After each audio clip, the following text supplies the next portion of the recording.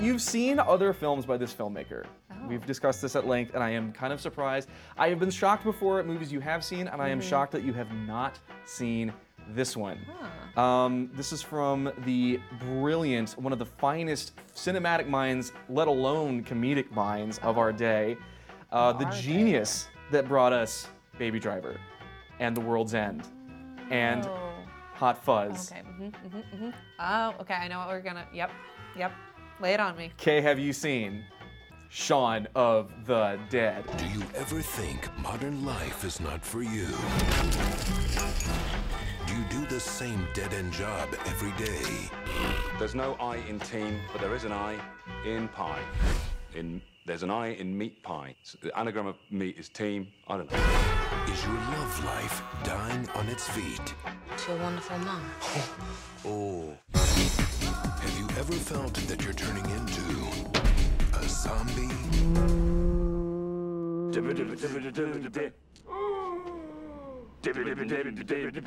In a time Although no one is prepared to comment, religious groups are calling it Judgment Day. of crisis, It is vital that you stay in your homes a hero must and rise avoid all contact with the assailants. from his sofa. The attackers can be stopped by removing the head or destroying the brain. Go for the head. The biggest zombie comedy in British history is invading America. And if you're looking for a man I'm taking a shortcut before. with the right moves, Nice, good vocal work. Let's all try it together, shall we? 1, 2. the right lines, The only thing that will redeem mankind is cooperation. and the right partner. 2 seconds. And hold it there. Don't Sorry. call Shaun. Oi. Sean. Oh. Shaun of the Dead. He's my husband, you know. I still love him. I've still got the ring on my finger. You go to bed with it? Welcome back to Kay Have You Seen, the podcast that encourages you to make your friends watch the movies that you like. I'm Kyle. I'm Gari. And thank you so much for joining us. Before we get started, just a quick reminder that if you like what you hear on this podcast, please subscribe, rate and review us, and be sure that you follow us on Facebook and Instagram for the latest updates on all things Kay Have You Seen. Kari, how are you today? I'm doing great. Great. Alive, you know. Well, my family's all here. No one Haven't is had to kill any of them. good, excellent. It's the Here last thing on we'd this like. planet, they're not here currently. Not here presently Although, in the studio. They're probably listening to us right now, so They're with us. We're with them. Yeah. We are with them more than they are with it's us more right of a now. one-way relationship right now. But you know, haven't had to kill them. That's the important part. Well, that's good. That's good. Well, today we are talking about 2004's Shaun of the Dead, one of my all-time favorites, a movie that I mentioned last episode. I'm shocked you have not seen this film, but I am also delighted that you have not seen this film. I'm also shocked. I don't know how it slipped. I don't know how it slipped by. Quite honestly, I have no idea. But I'm sure we'll talk about it. Well, your loss is my gain in this particular instance, but It always is. Every episode. Every other episode. of course. So, since this was your first time watching this movie, would you grace us with a brief, broad synopsis of the film? Yes. So this is the first of the Wright, Pegg, Frost trifecta. This is, I think, Edgar Wright's first legit film, and it kind of follows the suit of everything that comes after it, but if that's possible. Sets the trend. Sets the trend. That's a better way to say it. Anyway, so Simon Pegg plays Sean, who is kind of an underachiever living in London. He's got a girlfriend of like 3 years who's still hasn't met his parents. Relationship's not really going anywhere. He keeps taking her back to the same pub, and I don't know if this was supposed to be weird or not, but all of their friends are also present. Her two, well, friends/roommates. Her two roommates, his one roommate, all there, present at their, I guess, date at a pub.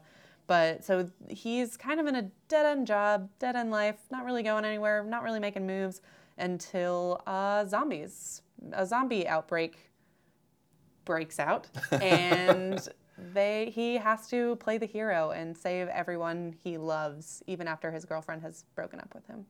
Yeah, that's pretty much it. Oh, and Nick Frost is his best friend, and that's a whole thing, too. Of course, yes. The synopsis that I found on IMDb, a man decides to turn his moribund life around by winning back his ex-girlfriend, reconciling his relationship with his mother, and dealing with an entire community that has returned from the dead to eat the living. So, leave it to IMDb to bring moribund out in a Shaun of the Dead synopsis. Yes, this one-sentence review really does kind of encapsulate everything, including the way that it's really kind of a story grafted onto a genre, which I find very interesting. We'll talk about that at length here shortly. But before we get into that, what was your first impression? I'm dying to know. I know you've seen other films from this group. I'd like to know what you thought of this one as a standalone and where it falls with the other films that you're familiar with here. Yeah, so I mean, obviously I've been aware of Shaun of the Dead. I knew what it was. I knew it was kind of the first, it kicked off this whole almost like this right genre of film. So familiar with it. Kind of got the general premise that it's, a zombie spoof movie. And yeah, there were really no surprises with that in this movie. I mean, I think it was more emotionally deep than I expected it to be, quite honestly. And a little less funny also. Oh, interesting. It's not a laugh out loud movie, kind of like I was expecting. Watching this, I kind of wonder if Edgar Wright movies are kind of like the high school cast of SNL thing, where the cast of SNL that is on air when you are in high school is the best cast. Is the first Edgar Wright film you see the best film? Because Hot Fuzz was definitely my first. I think it was. It's the one that I remember most vividly, knowing that it was an Edgar Wright, Simon Pegg, that this was a thing. And I love that movie. And I think I probably feel about that movie how a lot of people feel about this one. I personally, and Shaun of the Dead was my first exposure to this group before they were really known by anyone outside of some fans of the obscure British sitcom that they worked on in the 90s. But even still, I do think that I also Fuzz is my favorite of them as well. That was the first one that I saw after being a fan of this. That's the first one that I saw in the theater. So I'm not sure. I don't know that. I see where your theory comes from, and I can only speak for myself. That's not the case with me, but I do have a great love for this film. My own background with it and where it fits into my life, I think that I saw this first as a video on demand when I was too young to rent R-rated movies from Blockbuster. It was very shortly after the U.S. release. I think it was only in theaters here for a very short period of time. Really? Because I seem to remember seeing it in early high school, but the release was in September of 2004, so I would have been a sophomore in high school at the time. So I probably saw this in October or November of that same year, which is strange to think about. But it became something that my best friend and I really bonded over. I was never obsessed with it in the way that I usually obsess over my favorite movies, but it still stuck in my head. And I was consistently quoting it with people and mentioning it to people over the years, and it became one of those movies where it's similar to the way Napoleon Dynamite was kind of a movie where it's early on, before it became ubiquitous, it was something that the people that had seen it, you kind of knew. There was a cultural shorthand. This movie kind of became the same thing. I don't think it never became the phenomenon, obviously, that Napoleon Dynamite did, but had kind of the same sort of, it created the same sort of connection between fans. Yeah, I don't know. I mean, I guess maybe Napoleon Dynamite was more widely viewed, but I'm not even sure that's true. I think Shaun of the Dead is I would say it's on the same level, probably. It's just a movie that kind of everyone has seen. It's not as quotable, so I think it's harder there's not as many signifiers. No, we can speak at length about Napoleon Dynamite, but you're a couple years younger than me. When I was in high school, that movie was explosive. It was everywhere. I mean, middle school picked up on it too. We were all over it, the Vote for Pedro shirts and whatever I want to do, gosh. All of it. All of it is everywhere.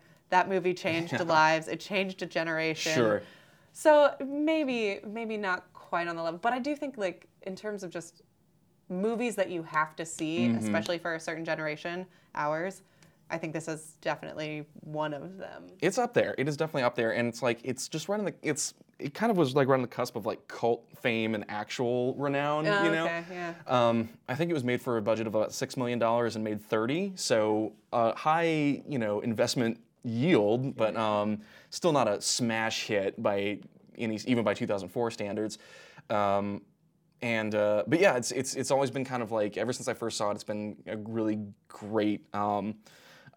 Usually, if somebody's a fan of Shaun of the Dead, I knew like this person and I are going to have at least something in common. We have similar taste in movies. And 2 years ago, I actually got to see this at the Alamo Drafthouse Theater in Austin. So shout out to Amanda and Andrew for hooking me up with that. That was great. But yeah, that's kind of the long and short of it. I watch this movie, I revisit it pretty frequently. I think I watch this movie at least once a year. Okay. At least once a year. And not at any certain time? Not necessarily like Halloween. Like I know I brought it in kind of in our Halloween block, but no, I can understand that. But no, there's just some times where I'm like, I just really want to watch this. Yeah. And we'll get into more about this in a moment, but like it's just so dense. There's just so much there. Yeah. It's like every single moment is like precision engineered to be as, effective and efficient as it can. It's great. Like this movie is built like a Ferrari or a Swiss watch. It's just like such a high performance machine of a movie. And that's one of the things I really love about it, is that it still just holds up. Like a lot of times when you revisit a movie, as you get older, you kind of see the flaws in it and like kind of the veneer starts to wear off. I don't get that with this movie at all. That I do think, I liked this movie. I enjoyed it.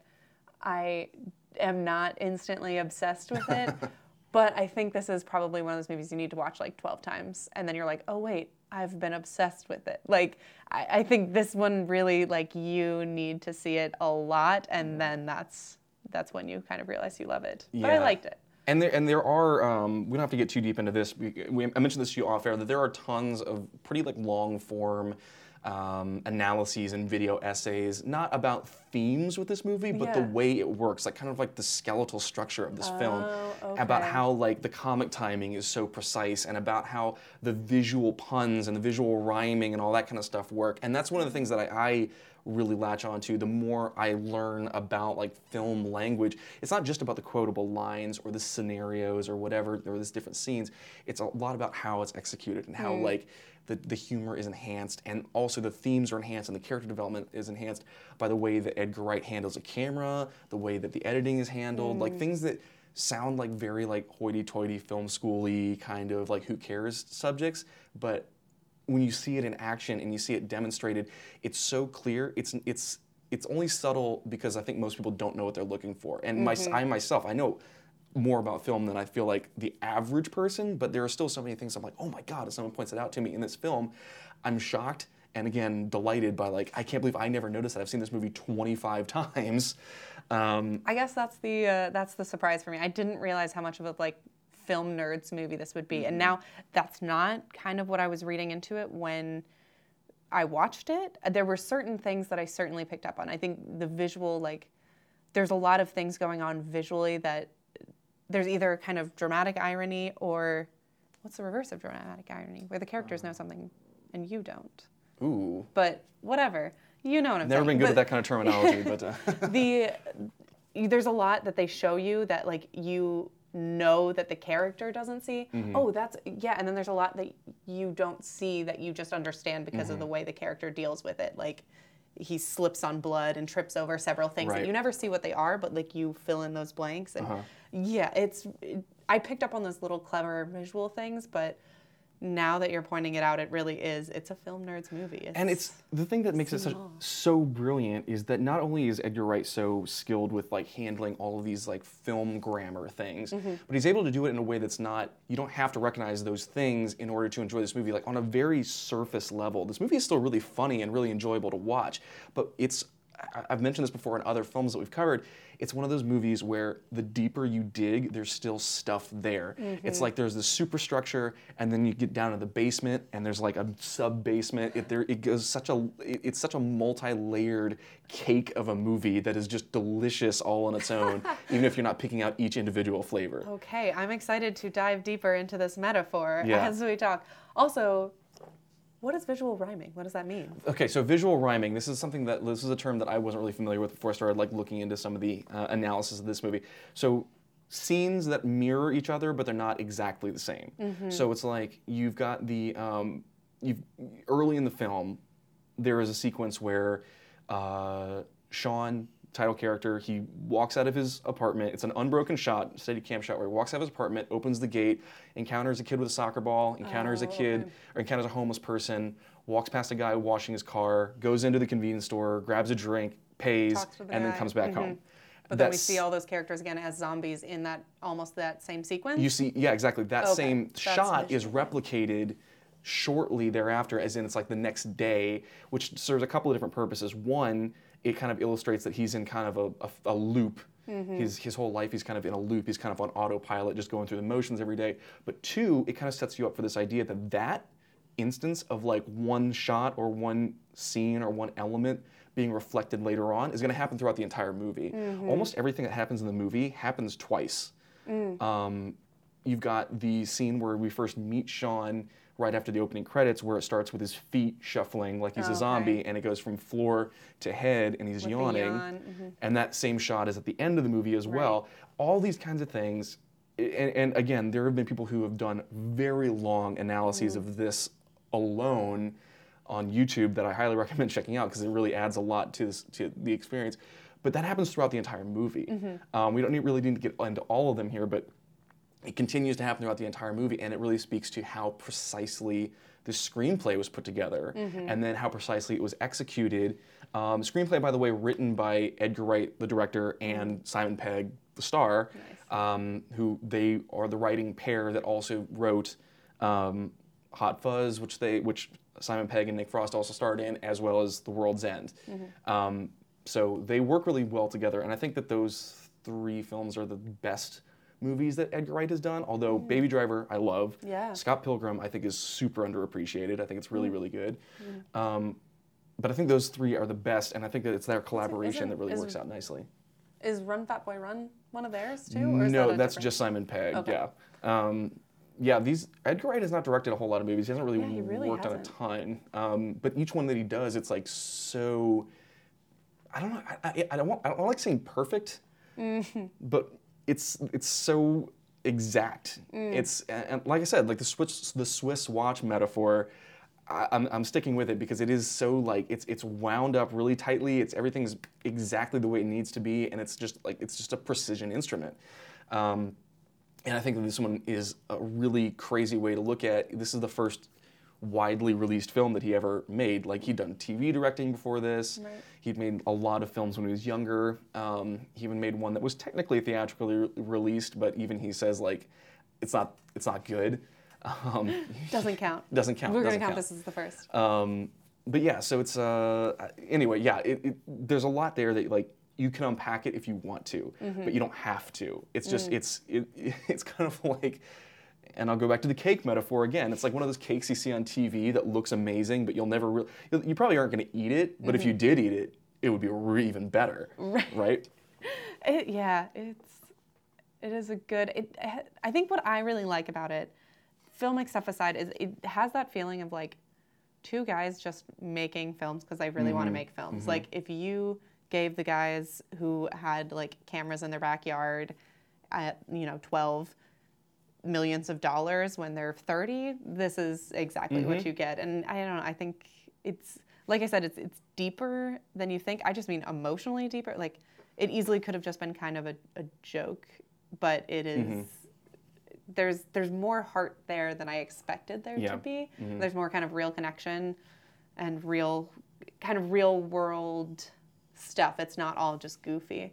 And there's more there than I recognized the first time I watched it too, because when I first saw it, I was like 16, probably 15 or 16, and there was more to it than what I recognized even then. So like each time I would revisit it, I was like picking up more, and like as the years went on, I was like, oh yeah, this is, And now I'm 29. I'm the age that like Simon Pegg's character is in the film, as he mentions when he's talking to the 29.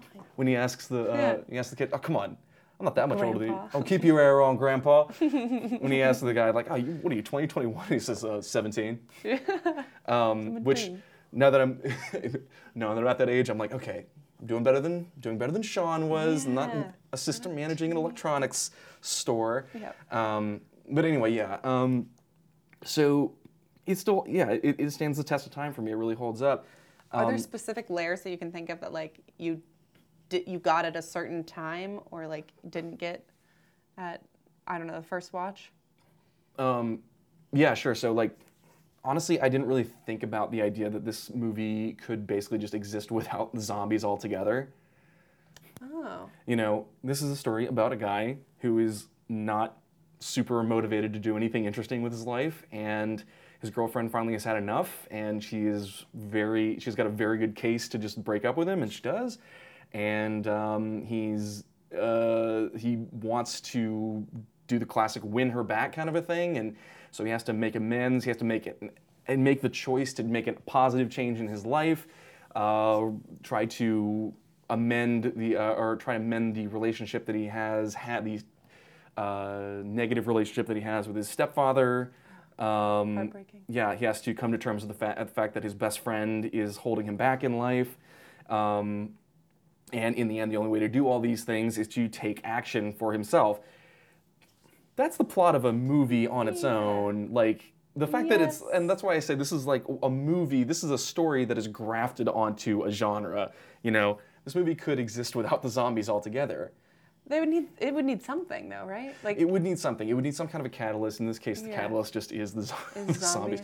I'm just trying to think, like, couldn't you distill almost any movie down to that though, and be like, you there don't is need a whole this element. You just needed an element. It happened to be this.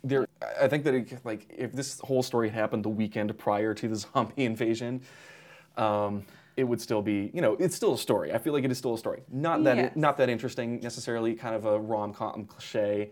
The zombies maybe aren't quite the like linchpin that it didn't have to be would zombies. Be in any other zombie movie. Yeah. Okay, I can follow that. But it could have been vampires. It could have been anything. It could have been anything. But yeah, before we get too far down that rabbit hole, I did want to. We haven't really done this in a while, but like the movies to kind of pair with this one. Mm-hmm. Weirdly enough, this movie had to be bumped back in its release because Zack Snyder's remake of Dawn of the Dead was released the same year, and they were going to come out at basically the same time, but the studios basically did some horse trading to get Shaun of the Dead bumped back a couple of months. Oh, that's funny. I think I vaguely remember that happening because I was like, what? What? Like, is that a sequel? What's going on? Okay. But yeah, that's an interesting watch back to back, as well as like Night of the Living Dead or the original Dawn of the Dead from the 70s. But also, I was thinking about this being like, in a weird way, and this is loose, so don't hold me to the fire on this one, but I was reminded, it made me think that this has some passing similarities to Walter Mitty. Oh, okay, go on. This is an everyday guy facing a turning point in his life, which is amplified by a massive event. So it's kind of like two sides of the same coin. Walter Mitty's in a job that he really likes, but it's coming to an end. Sean's in a job that's kind of blah, but if he doesn't do something, he's going to be stuck there forever. Mm-hmm. They're both dealing with like kind of fantastical situations that in Walter's case, he voluntarily walks into. In Sean's case, he's kind of thrust into it. But in the end, they both have to, they both grow by learning how to take action. Okay, this has been your comparative film class. I honestly did think about our discussion about male fantasy fulfillment when I was watching this, because I agree with you. I think there actually is some similarities in their DNA.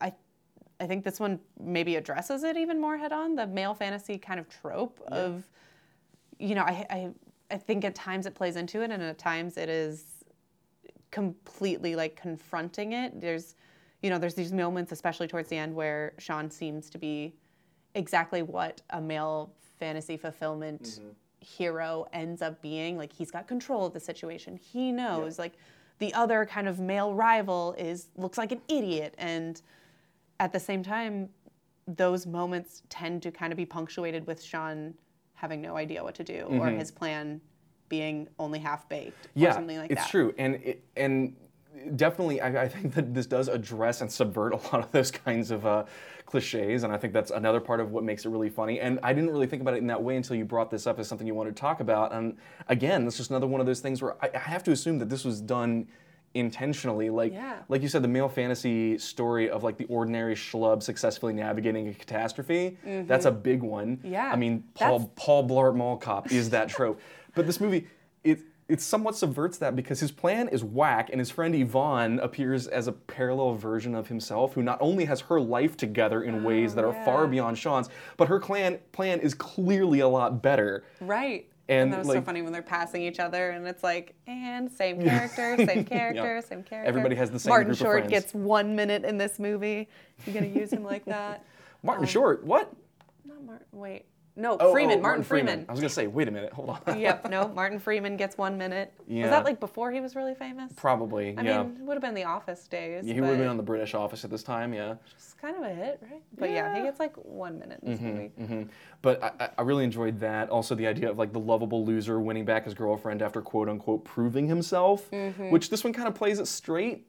Yeah, because she has a moment of like, oh, you think that's it then? Like nothing's changed for me, but then you're like, oh, but like no, obviously she's she's going back. But yeah, that's where I'm saying I think it doesn't always fully subvert them. Some of them it chooses to kind of play along with, but yeah, whatever. And it's interesting because like and this is something that was brought up in my personal favorite of the YouTube essays about this movie is from a channel called Mikey Loves Movies, which is great. You have suggested Oh, this I'm sorry, before. I movies can't watch with Mikey. Sorry. Yeah, your Doug Loves with Movies keeps getting God, slipped I in know. there. I keep movies with Mikey. Anyway, but what he brings up is that Liz is never trying to tell Sean like you need to get rid of this loser that's in your His life. friend? Yeah, she never talks about Ed as like, oh, you need to get rid of this loser. That's what the roommate Pete says, like, you know, sort I'd your have to life out, rewatch blah for blah. that one. But Liz is never saying like you need to just like this guy's holding you back. This friend of yours is like an anchor around your neck. All she really wants is for him to be more proactive in his own life and more proactive in their relationship, never making him like choose or anything like that, which again is kind of, that's more of the bad girlfriend cliche in romantic comedies or whatever, but like she's pretty reasonable. She's never like, her biggest complaint, which is totally valid, is that like we are in a loop and we're not doing anything. Yeah. You're not changing anything. You're comfortable and complacent in your life.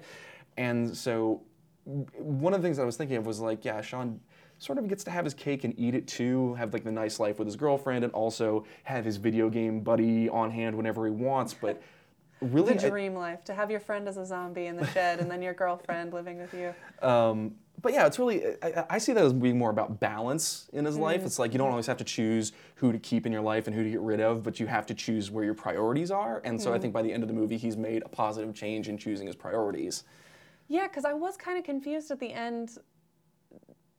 I was thinking action was going to take more of a part in the thesis, but then at the end, he's kind of like, oh, like, what are we going to do? And she's like, oh, going to go to work, make a roast, sit and watch TV or something. Like, her list of things that they're going to do that day was like not that, didn't seem that much more action filled than their life before. So that makes more sense as kind of a summarizing thought that it's the balance rather than the action. Right, yeah. And it's less about what he wants to do, which is apparently nothing.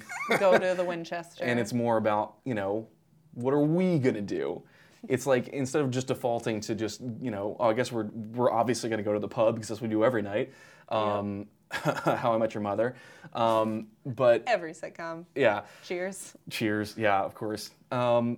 But yeah, that's what I found interesting. So I don't know if that necessarily subverts a romantic comedy cliche or the male fantasy fulfillment cliche as much as in this particular case, I think I definitely see it as more of, you know, finding that balance and having the healthy relationship with balance between like still not really living, they're not radically changing their lives, but they're more meshed with what they're choosing to do with their time. That's fair. I felt kind of bad for Nick Frost at the end. I was like, would you keep him alive? Like, what kind of quality of life is that? It's funny. I guess it's maybe not that different. Maybe is the point than the life he was leading before. But I don't know. Is it humane? I'm just asking the question. It's not for me to judge. So Nick Frost was at Dragon Con this year, and I went to a panel discussion with him, and he is a delight. He's a lovely man. He's a great talker. He loves the fans. And somebody asked him, I'm shoehorning this in here because I don't really have anywhere else to bring it up. Obviously, he was asking questions about like Shaun of the Dead and stuff like that, and somebody asked, in general, about working with Edgar Wright, how much improv is on set, and he said none. He said absolutely none, because Edgar is such a precise writer and a precise director. He might ask you to kind of change something up a little bit, but for the most part, he knows exactly in his head how he wants every single scene to play out. He said every line that's delivered, it's on the page. If you make something up, you can, he might go for it, but it's not like the Judd Apatow thing where it's like, okay, we'll do 30 takes, and if one of them slays, that's the one we're gonna go with. He says, no. He knows what's funny. He already knows in his head what's funny. However, unrelated to that, but what he said was that this character of Ed was very much based on Nick himself when he and Simon Pegg were roommates when they were younger and roommates, and Simon was going out for acting gigs while Nick was still waiting tables, things like that. So he said this character was so much based on himself that it wasn't even funny. Oh man, I wonder how much like sign off he had on that, or when he read the script and they were like, "Yeah, we really want you to play this part." And he was like, "Are you serious? That's mean."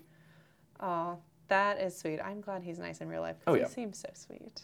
Yeah, he's a cool guy. When I was making a list of like, okay, where else would you know these people from? So Edgar Wright, Hot Fuzz, Scott Pilgrim, World's End, Baby Driver, Simon Pegg, Hot Fuzz, World's End, also Star Trek, Mission Impossible now, Ready Player One, and then Nick Frost is pretty much Hot Fuzz, The World's End, a couple of very, very, very small movies, and the TV show Into the Badlands, which I have not seen. Only second season? Okay, I've seen season 1. Okay.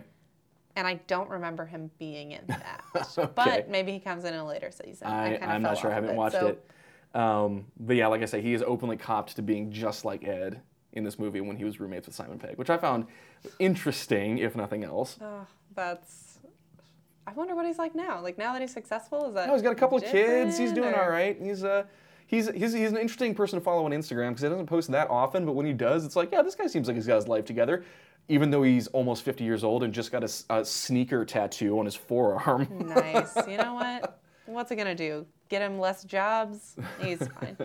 He's a cool guy. But yeah, I mean, as far as on that topic of like male fantasy fulfillment movie, was there anything else that jumped out at you? Like how this movie kind of played into those kind of tropes, how it may have complicated some of those existing tropes? Because I mean, like I said, I hadn't really thought about this until you brought it up. I think the use of his mother and stepfather in this is kind of uncommon. I feel like in this hero's journey, there's not a lot of. This clearly was like a hero's journey from boyhood to there was growing up happening, not just like kind of moving from inaction to action. I thought, yeah, that was interesting. Kind of his relationship with his mom felt I didn't feel like they were overly playing into any tropes with that. It wasn't like, mom, and it wasn't like the like Pickle. He turns into like it's sweet, but it's not overly like, okay, he just wants his mom to do everything for him. I feel like there's a lot of traps you can fall into when you bring a mom into a story, especially like that mom-son dynamic. It can be a kind of failure to launch thing or a like overly like, I don't know, antagonistic kind of thing. But it felt very real, and I thought that was also really good way to kind of tell the story of the changes he was going through.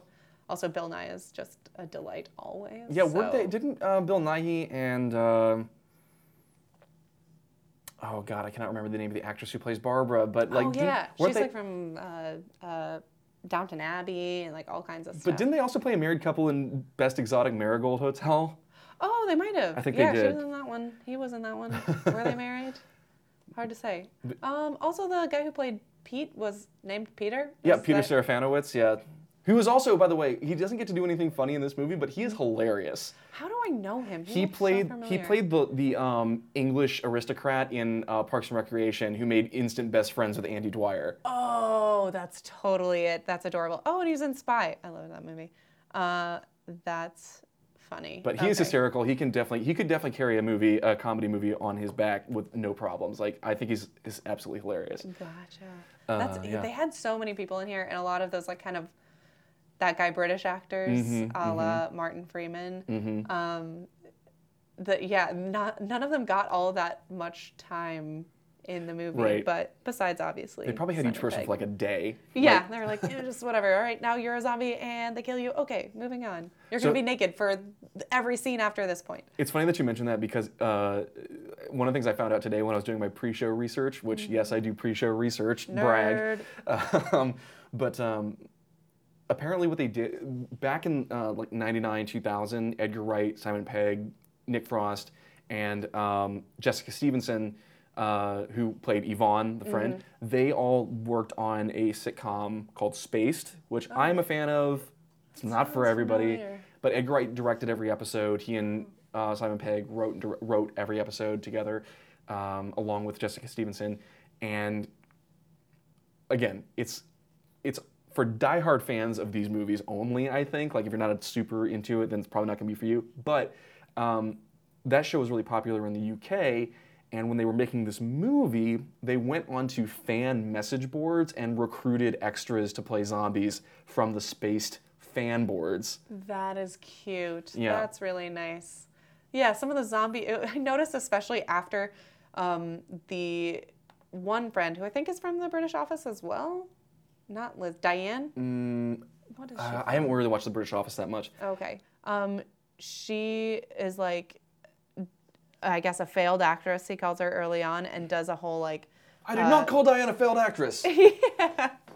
Oh, that was a good one. She like does a whole body workshop on teaching them how to be like a Yes. zombie, and I really noticed all the zombie acting after that point. I was like, okay, some of these people not quite up to snuff. One of the But funniest scenes in the that's movie, funny. by the way, where they're all learning how to do the zombie thing. Oh, It's yeah, like, that was pretty Barbara, great. that's perfect. He's like, sorry, dear, I was miles away.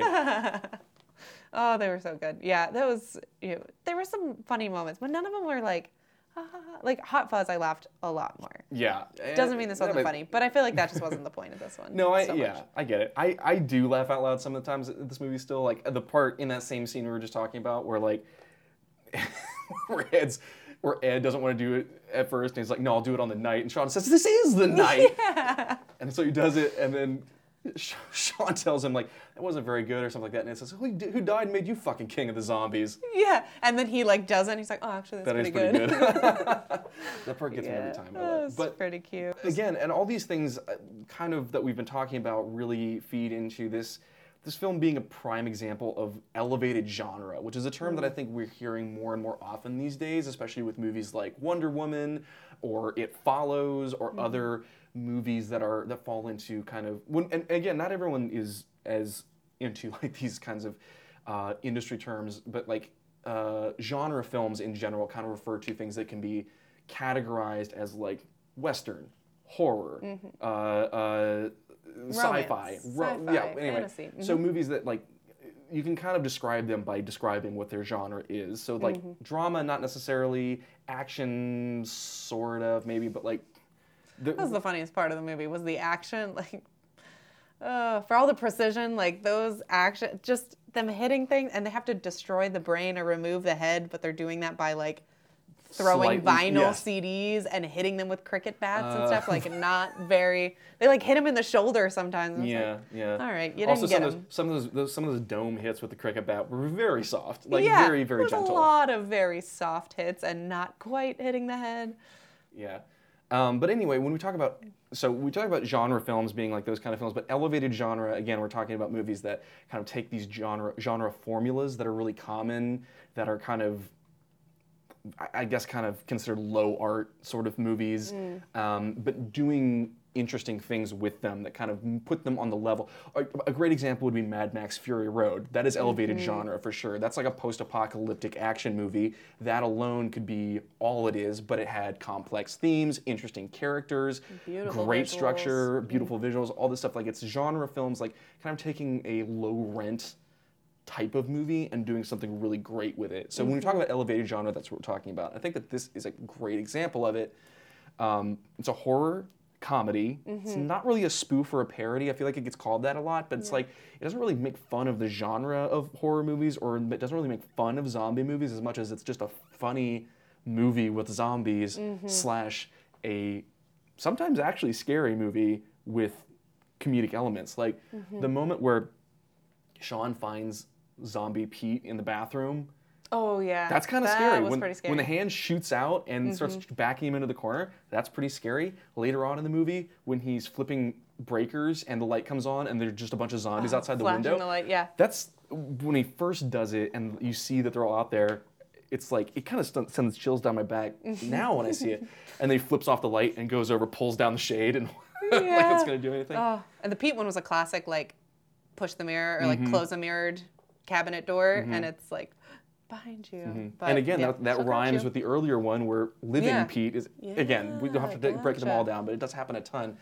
But yeah, like again, it's really a comedy and a horror movie mushed together into something that kind of works on the best elements of each type of movie and creates something interesting with it. And by adding these different themes, like you mentioned earlier, the growing up theme is really big. You know, taking this idea that your deadbeat friends may have a place in your life, but you have to, you know, pick your priorities. And also the idea of like, you know, trying to working towards a healthy relationship with his family, with his girlfriend, with his roommate, all those kind of things, like trying to build toward having a healthy relationship with each of these different people in his life. And the catalyst for that is what? It's a zombie attack, you know? Sometimes it takes zombies to bring you together. Right, yeah. And I was curious if like you noticed any of that while you were watching it. I mean, it's again, you hear like a zombie comedy, you're kind of picturing a very specific type of movie in your head. Like it's not, you're not really expecting it to be good in any appreciable way. You know what I mean? Yeah, I mean, I guess I knew this was going to be good because of the hype, but even from, I think, the pitch last episode, I was definitely expecting more spoof. And that's another minor surprise from kind of expectations was he really doesn't play off of that genre too much. Like he's not trying to make any points about the zombie genre. It just is a funny movie with zombies. Like I said, the themes were deeper than I expected them to be. The whole like growing up thing and the way they kind of carried it through. Like he does a good job. I think part of all this like visual rhyming and the parallels that he creates visually, also in the story of like, you know, he sets things up really well and balances them so that he can have these layers. Like the family thing is never, it's not like the whole problem was Sean is too devoted to his mom and he hates his stepdad and that's why, you know, Liz isn't into it. But like it's intertwined, like all these different threads work together well to make like an actual kind of human experience, like a story that's not just like easily traceable. There's multiple things happening and getting resolved at different times. And that's more elevated, I guess, than I would have really expected this just knowing it from, you know, the posters and the Edgar Wright fan club. So yeah, and I think that by combining these different genres together into something new and unique, I think that it opens up a lot of possibilities, like where the intersections are with these different genres. And I think that a lot of directors that try to make movies that combine genres, they look for those moments, but I don't think they're usually as successful as Edgar Wright is here. Like he really is able to make the tone turn on a dime. And I think one of the best examples of that is, you know, there's a scene where they've got the entire group together. They've just picked up Sean's mom and stepdad, and they're in the car together. And I can't remember if this happens like right when they pick up, because they go to Sean's mom's house. They go to Sean's mom's house then first, and then they go to the apartment. Okay, so Philip, played by Bill Nighy, is... Is it Bill Nighy? Or I thought it was Bill Nye, like Bill Nye. I could be completely wrong. I'm not really sure. I might be wrong. I don't know. Anyway, we'll just call him Phil. So he picks up Phil. and Phil gets bit by a zombie and he is dying, and there's a scene where like he and Sean are scrunched up next to each other in the backseat of this car, and he tells this, he's basically using his dying breaths to like tell Sean like, I'm sorry that I was so hard on you, but I know that it wasn't, I know that it was rough on you when your dad died, and you know, I just wanted you to be your own person, and this, that, and the other thing, and it was very sad, and then he slips away, and Sean's crying, and he's trying to tell his mom that Phil just died, and she says, she turns around and is like, no, he isn't. He's not dead. Oh, yeah, that was so funny. So it was like really sad, and then she turns around, no, he's not dead, and then you see that he's just turned into a zombie, and then on top of that, they're trapped in the back seat because the child locks are on. Oh, like, yeah. And that makes it even, it's so good. Like, they set that up as a joke, and then that becomes the setup. Then that joke's punchline, like, he can't get out because he's got child locks on. And then, so that punchline becomes the setup for another joke later on that is shifting the mood a total 180 from what it was 10 seconds ago. So it's like, this is what I mean when I was using that Swiss watch analogy. It's like there's so many things happening that depend on everything that happened before. It's so mathematically flawless. I've never seen a movie like this before. Yeah, that is totally fair. I think that it's amazing the range it achieves as well. Like how hard you can feel that moment with Philip and Sean. Like that was tragic. That was, you know, I was like tearing up, and then and it becomes funny so quickly. I mean, it's amazing that both those moments can happen in the same movie in general. Yep. And then even like there's a pretty dark moment towards the end where they're trapped in with the zombies and they have 2 bullets left and 3 people, and what are you gonna do? And they're like, well, we're not thinking about the zombies. Like, there's some really like heavy moments that you feel to like the extent that I think they want you to feel, but then it's still like, you can still have that kind of silliness and stuff. Again, within the same hour and a half, as well as within the same 15 seconds. Absolutely. And there are movies that can attempt to do that, but like there are movies that wouldn't be able to bounce back from just one of those heavy moments and bring back the levity in the way that this movie does. And I think that that's really a testament to Edgar Wright's skill as a director, as a testament to his and Simon Pegg's skills as writers, to be able to put this in the script and then execute on the level that they do, because it all feels very like, that's another thing about it. It's like a lot of times when you hear about like screenwriting tips or like even from everyday movie watchers, like, oh, this person does something that I would never do. I don't really get that in this film because I feel like every move that the characters make is believable for the characters that are set up. You know what I mean? Yeah. It's like I the never plan, questioned the reality. the plan is not superhuman. The plan kind of sucks. The plan is not good. And I love the fact that this is one of the little things that I love is that when Sean and Ed are formulating what their plan is, the first version, you see it kind of like cartoon style played out as it's being narrated in a short form, and it ends with them having a cup of tea, and on Sean's mug it says, I'm a genius, I'm a genius, I'm a genius, I'm a genius, and then they say, oh my gosh, I missed that. They're like, oh no, that's not going to work. We can't bring him back here. We have to go someplace else. And so his next version of the plan is go to Liz's house, and we see that play out, and in that version, his mug says, cool, cool, cool, cool, cool.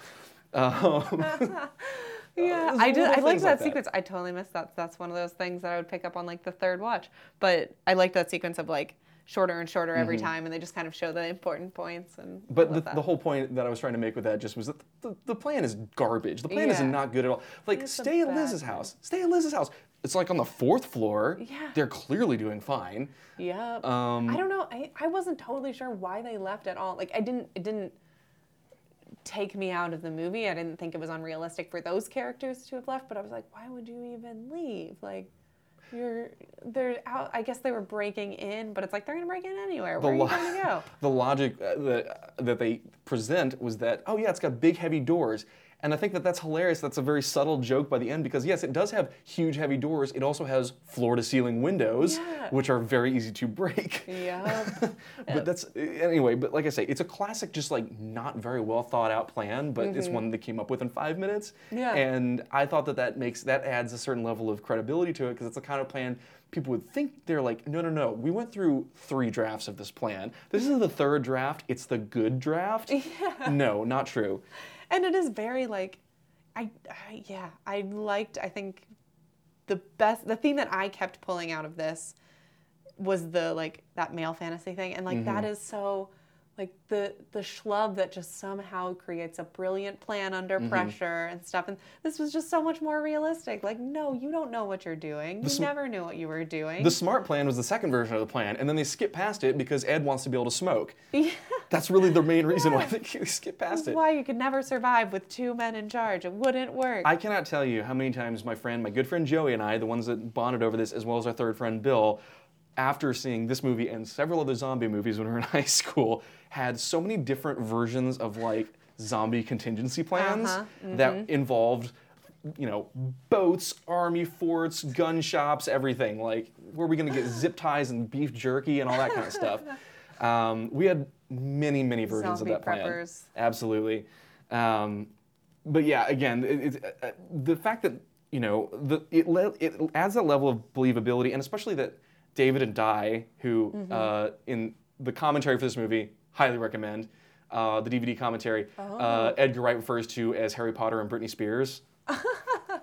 That's fair. That is, yeah, aesthetically accurate. Yeah. But the fact that they decide to go along also instead of just staying in the apartment is, again, it's like it makes sense because it doesn't make any sense. Like it makes sense for the characters because it is a totally human, like, well, I'm not staying here by myself, even though that makes the most logical sense. Yeah, the pressure of the moment. Yeah, like I think that's the most unrealistic thing about any of the movies that this is kind of taking off of, is like, you would never make good decisions completely unprepared in a stressful situation like this. Like, you couldn't even think about it. The believability, I think, of the whole movie is enhanced by the fact that it's just like, it really nails just like human stupidity in the face of chaos. You know what I mean? It's like when people are faced by like immediate danger, it's like, what do? Probably scramble and die, like in reality. Anyhow. So as we kind of are getting toward wrapping up here, did you have any kind of favorite scenes or characters or moments that stood out in your mind? Yeah, there was a couple kind of throwaway things. I liked at the end the kind of TV montage that showed how zombies were kind of rehabilitated more or less into life, which I always wonder with movies like this, like, rehabilitation is never the goal. Like, once people start turning into zombies, they're like, fuck this, shoot them, they're dead. So sorry, swore on the episode. Oh no. They're like, they go from like, Mom, no, to like, gotta kill this zombie so quickly. And I'm like, what if you found out that you could cure them and you just killed all these people, your family and randos? Like, you have all these people on your conscience. But whatever, I guess survival, but like, they got a little trigger happy a little quickly. And they always do. Small point of clarification there. I think that with like the Dawn of the Dead, Night of the Living Dead, it's much more clearly established that these are people that have died, ceased to live. They are non-living, decomposing matter. Walking Dead, same thing. And what has happened is that they are basically all brainstem at this point. Like they're physically rotting. They are not alive. There is absolutely no opportunity for them to return to conscious sentience. Right. Not every zombie movie of course. takes those pains. Like, but this definitely was one of them. It was like, we're not interested. They're not people anymore. But yeah, I liked at the end kind of, because it's interesting to think about, like, okay, so after this happens, like, I always think about that with, like, really disaster, like, tragic movies. Like, what are these people's lives like after the movie ends? Like, it seems like a happy ending, but, like, what happens next? Where do they go? And this kind of addresses that. And it's kind of funny because you're like, oh, yeah, this is just quick little snapshot, one-off jokes about where they could potentially be fit back into society on reality shows and in service industry. The service industry. That was interesting, and it just fit in nicely with something I had heard on a podcast recently about it was about like politics and, now with midterm midterm elections coming up, the social media, what am I trying to say? The like different pushes for social media to be more wary of fake news that's Right. being published. And one of the things they said was like, well, the problem is, sure, it's not a credible source. There's ways to see that it's fake, but if you hear something once, if someone says like, oh, I think our example was this guy's green, like you're going to say, no, that's crazy. That's so dumb. But if I tell you again, and if I tell you a third time, by the third time, you're going to kind of be like, is this guy green? Yeah. I felt like that with the dogs looking up thing. Oh, yes. The first time, so he's like, dogs can't look up. And I was like, that's the dumbest thing ever. How can he believe that dogs, like I can picture a dog Big Al looking up says in so. my head. Yeah. And then by the last time, I was like, dang, can dogs not look up? Am So, I wrong?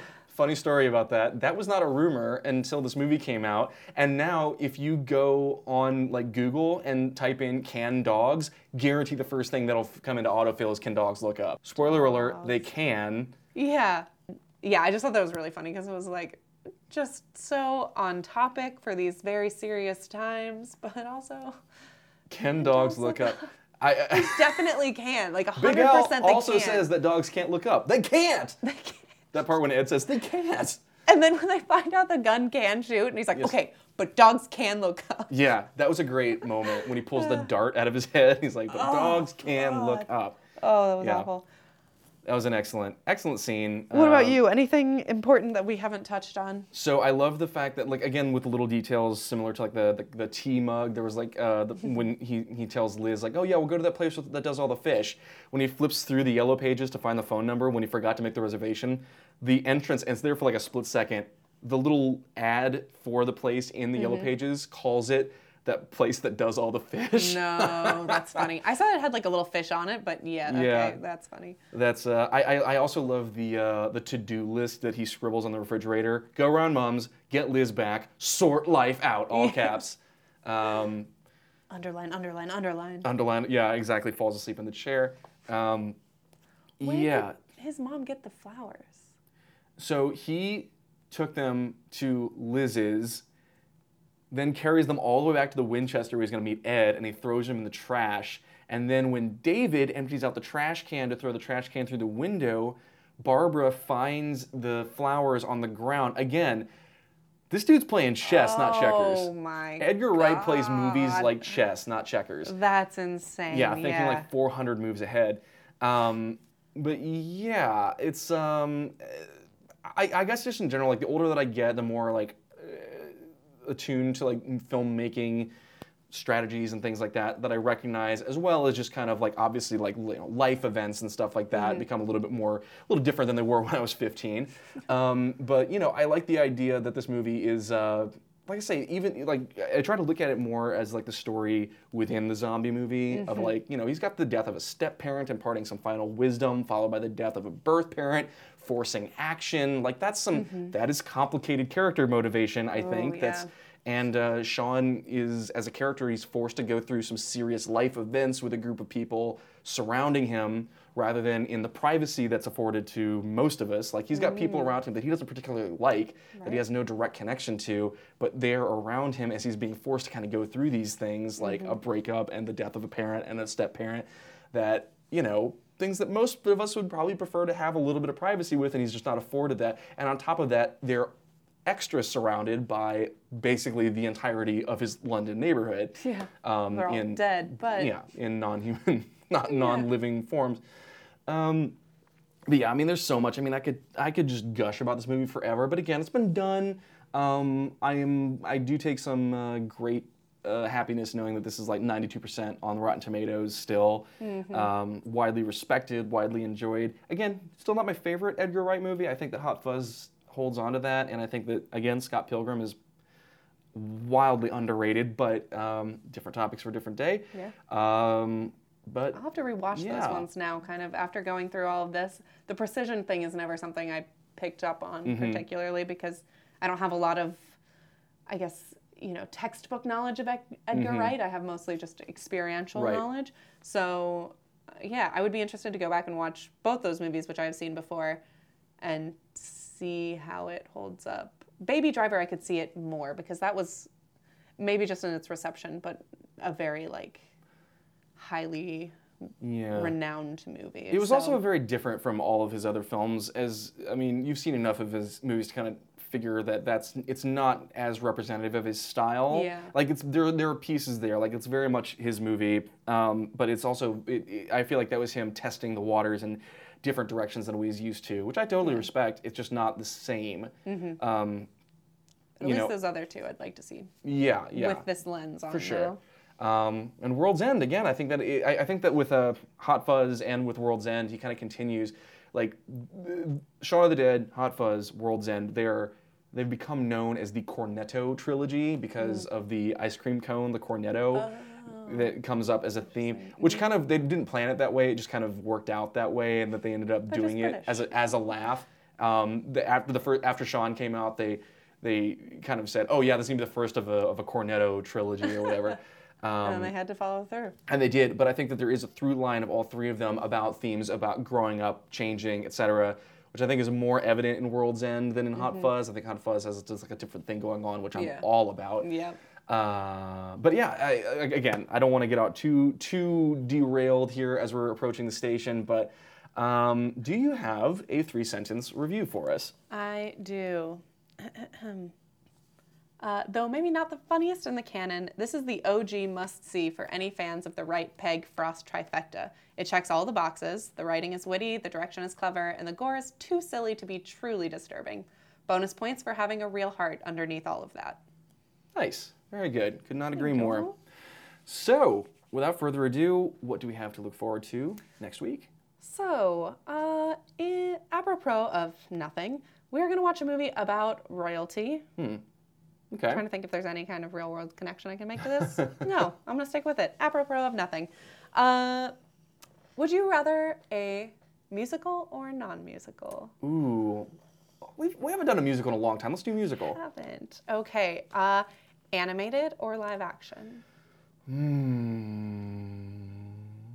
Live action asterisk. Live action asterisk? Yeah. Oh, let's go live action asterisk. All right. Good choice. This film features one of the greatest stars, cross-medium stars of all time. He has been a spaceman, but in this one, he is a goblin king surrounded by some Jim Henson puppet goblins. Awesome. Kay, have you seen The Labyrinth? I have not, shockingly enough. Shocking. It is excellent. I can't wait. This is another great October streak movie. We are on a roll. I won't say too much about it because I'm very interested to hear how you feel about it and everything you knew about it leading up to this. Fantastic. Well, spoiler alert, what I knew about it, very little. Really? I do know that this is like a widely beloved favorite for a lot of people, just was not part of my childhood. And one of David Bowie's signature acting roles. So I'm excited about that because I do like David Bowie. So that just about wraps us up for today. I'm very excited to watch Labyrinth for next week.